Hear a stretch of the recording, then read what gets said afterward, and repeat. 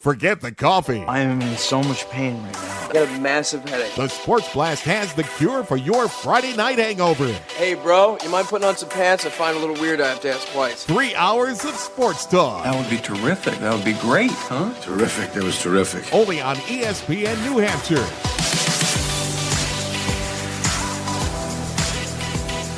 All right, back here on the Sports Blast.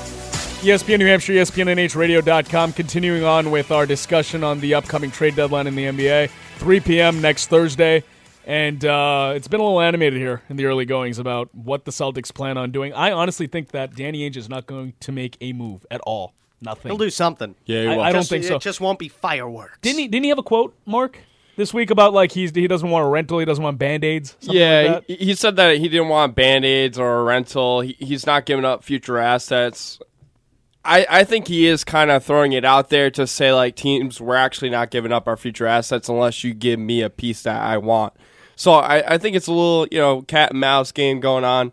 But I don't think it's a bad idea by him to really, throw it out there to different teams that have players that may be coming off contracts to, in 2 or 3 years. Like, when he says, rent a player and Band-Aids, he's talking like an Andrew Bogut, stuff like that, which me and Dave alluded to in the, last, segment where we were talking about they need a rebounder. So I think he's really throwing it out there. That's going to be plan B. But plan A, I think, is really just trying to figure out what teams are really willing to deal. I think he's going to make a deal. I just don't know what. Well, yeah.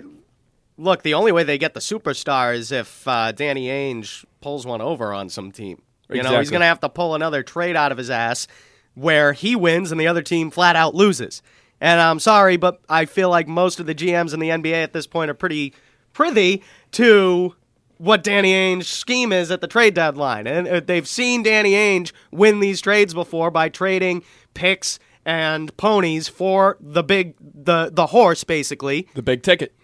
The guy that you need in order to win a championship. The superstar. I don't think that other GMs around the league are really happy to deal with Danny Ainge on trade deadline. Well, after he's fleeced them. That's what I mean. He's like the won Isaiah these deals Thomas too often. deal. Jake Crowder the deal. Suns and deal. the Kings must be kicking themselves. They'll always look at Thomas as the guy that got away. Well, who knows? it. I mean, Well, we don't know what Thomas would have been. Isaiah Thomas wouldn't have been what he was if he wasn't with this team, point. probably. Brad Stevens, good coach.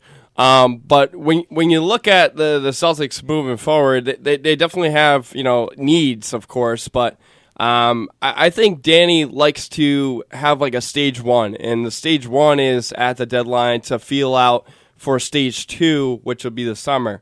If stage one is completed, that's when you make the move for the big guy. But I think he'll definitely wait till the summer, kind of feel out who's willing to deal, come up with trade scenarios so that when, the number one pick does happen, teams feel capable of making that trade. Because without that legitimate number one, they're not going to want to make that trade unless it's like 2. But anywhere from 3 to 5, I mean, it's just not worthy. So Yeah. I think they want to make sure that that's going to be the number 1 or number 2 pick. Most likely Well, will. the Celtics would probably rather prefer to get rid of that pick before the lottery comes out, if possible. Given their history. But the problem with it is the value is not as high as it will be once you know what the pick is going to be for certain teams. But it works both ways, Dave. The value could go down Right, after the lottery. it could go down, but it could go up. Right now, it's less than what it potentially could be in the offseason, though. Yeah, it's a risky move, but if you're Ainge, right, it's a guard-heavy draft. So at this point, you're trading that pick regardless. I'm telling you right now. Or you're trading a guard. Or you could trade a guard, you but could trade a guard and a pick. yeah, you could trade a guard and. But again, if you look at the you have so yeah, many, but you have so many guards. like trading one guard is not going to make a difference. I mean, again, even if you do draft a guy, No. But it may not make a difference, but it does take money off the books, which you desperately are going to need if you want that guy. Now, look, I don't even take Isaiah Thomas off the table in certain respects because you're going to have to give that guy a max contract. Now, if that's going to handcuff you to the point where you don't think you can get the superstar, because Isaiah, I'm sorry, he's been great. He's been Again, he's going to finish, like you said, Ashish, top 3 in the MVP voting this year, but he's not the guy. He is not the guy. You can't have him out there in the fourth quarter defending leads. Yeah, guys, I don't think that they're going to win a championship with Isaiah Thomas being the point guard. And the reason why is he likes to dominate the basketball. And when that happens, players lose their strengths. Like Al Horford, I mean, he's having an average season. Everybody's saying he's doing really good. He can't rebound. He can't had rebound. 2 rebounds the other day in 23 minutes. 2. Well, we talked about that when he got acquired, is that he's never been a huge rebounder. We looked at his career numbers. Well, yeah, but single 2? digits. Yeah, I know. I agree. 2 is pretty. Isaiah pathetic. Thomas can have 2. But in that regard, I think Danny Ainge kind of handicapped himself too. In that right, regard. because he wanted to sign someone who was Look, a top free agent they're a to better prove team, that though. the Celtics could sign someone who was a top free agent. They are a better team with Horford than without Horford. That's true. So, I mean, you are making improvements by adding guys like Al Horford to your roster. But you're still 5 notches below the Cavs. That's what I mean. So now you're in a position where you've got to be careful what your next move is, because you're going to handcuff yourself financially if you give the wrong amount of money to the wrong guy. Right. So you got to watch what you do here at this deadline. You can't overspend. You can't spend that Brooklyn pick on someone that's a second-tier talent. No, it's not going to do it for you.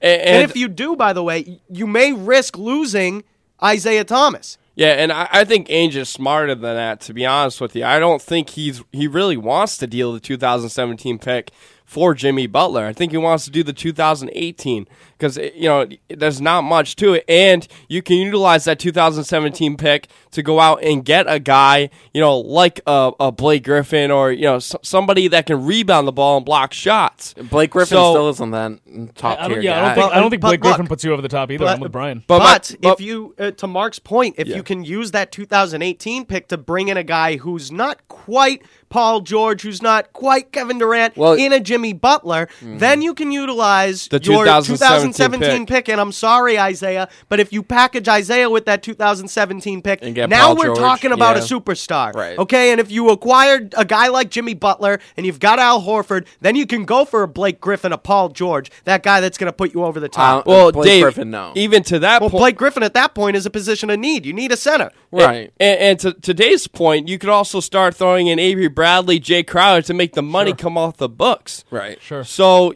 specifically Avery Bradley, I think he's an injury risk. I know a lot of fans love They're playing him. great without him. He's going to get paid, too. And it can be done. And I'm telling you right now, if they go out and get like a Blake Griffin or somebody, Al Horford's expendable in my eyes. I agree. Totally. Oh, I as agree, long totally. as long as the team really wants his salary, which I don't know who would want $28 million Utah Jazz on their books. Yeah, Utah For Jazz. Al Horford. Yeah, he no. can't rebound. Yeah, he can't rebound, and I feel like he chokes inconsistency. That's why I'm saying, like, you guys are talking about they need a rebounder. That's why I'm saying go after Andre Drummond, because I know Paul George is probably the best player that you can acquire in a trade realistically. I know, but Yeah, but Drummond takes up too much money. The Not asking only price, that, too, Ashish. but he's not as good as you think he Well, is. and you're going to have to give up a Brooklyn pick for Right. him. Right, but here's You're the thing. going to waste that pick on Okay, a guy who's just going to provide Rebound. you rebounding? No, but let's just say in a perfect world that you go out and get a guy like Paul George. Forget about the money for a second. Let's just say you have him. Now you have 2 players in Paul George and Isaiah Thomas that do a lot of the same things. They're both ball-dominant players. How's that going to work?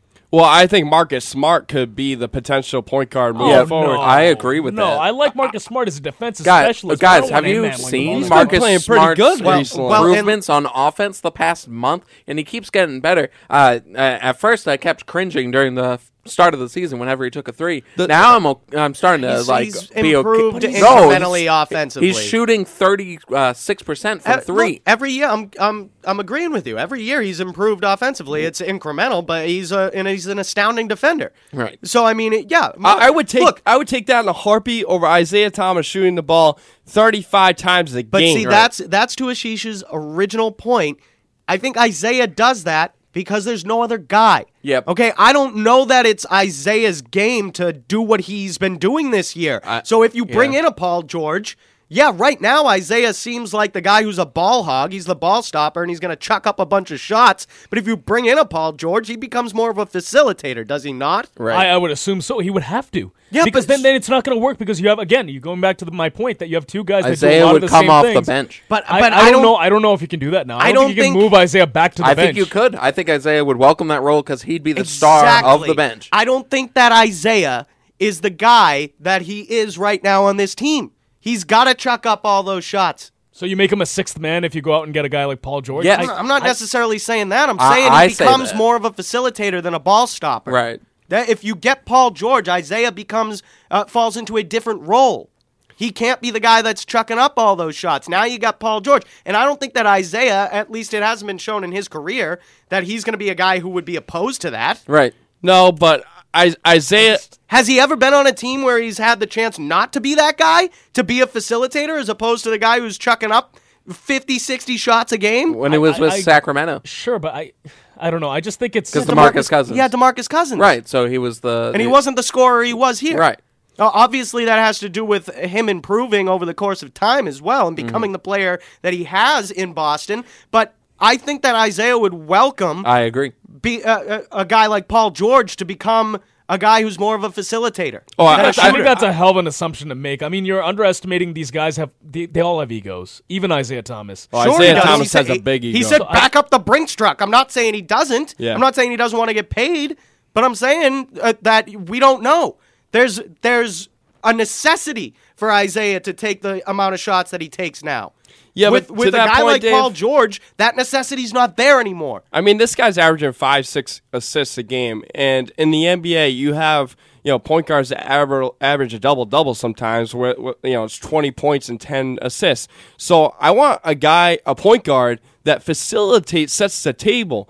Who's he got to pass to right now? But you got to make your players better around you, because if not, you're just going to be chucking up shots and hoping they go in. Yeah, but and that's a what's ceiling happening on his teammates, is there not? Like, he's far and away the best player on this team, and he's not even a top-tier shooter in the league. Well, what about Jaylen Brown? What about Avery Bradley when he becomes What about Jaylen Brown? He doesn't And get Avery the ball enough. Well, that's because he doesn't get the minutes. Yeah, he's a young player. I Right. don't think that Stevens has the trust in him to put him out there as much as He's as starting the to. starters. He's starting to get more minutes, but then he now has the injury, which hampers his development. And Bradley's been injured. Well, Right. one thing that Isaiah Thomas has that doesn't show up in the box score is when he has the ability to recruit the way he does and tell people how Boston is, and he's a part of the culture, and he sees the winning team. He knows what Brad Stevens is about. He knows what the front management's about.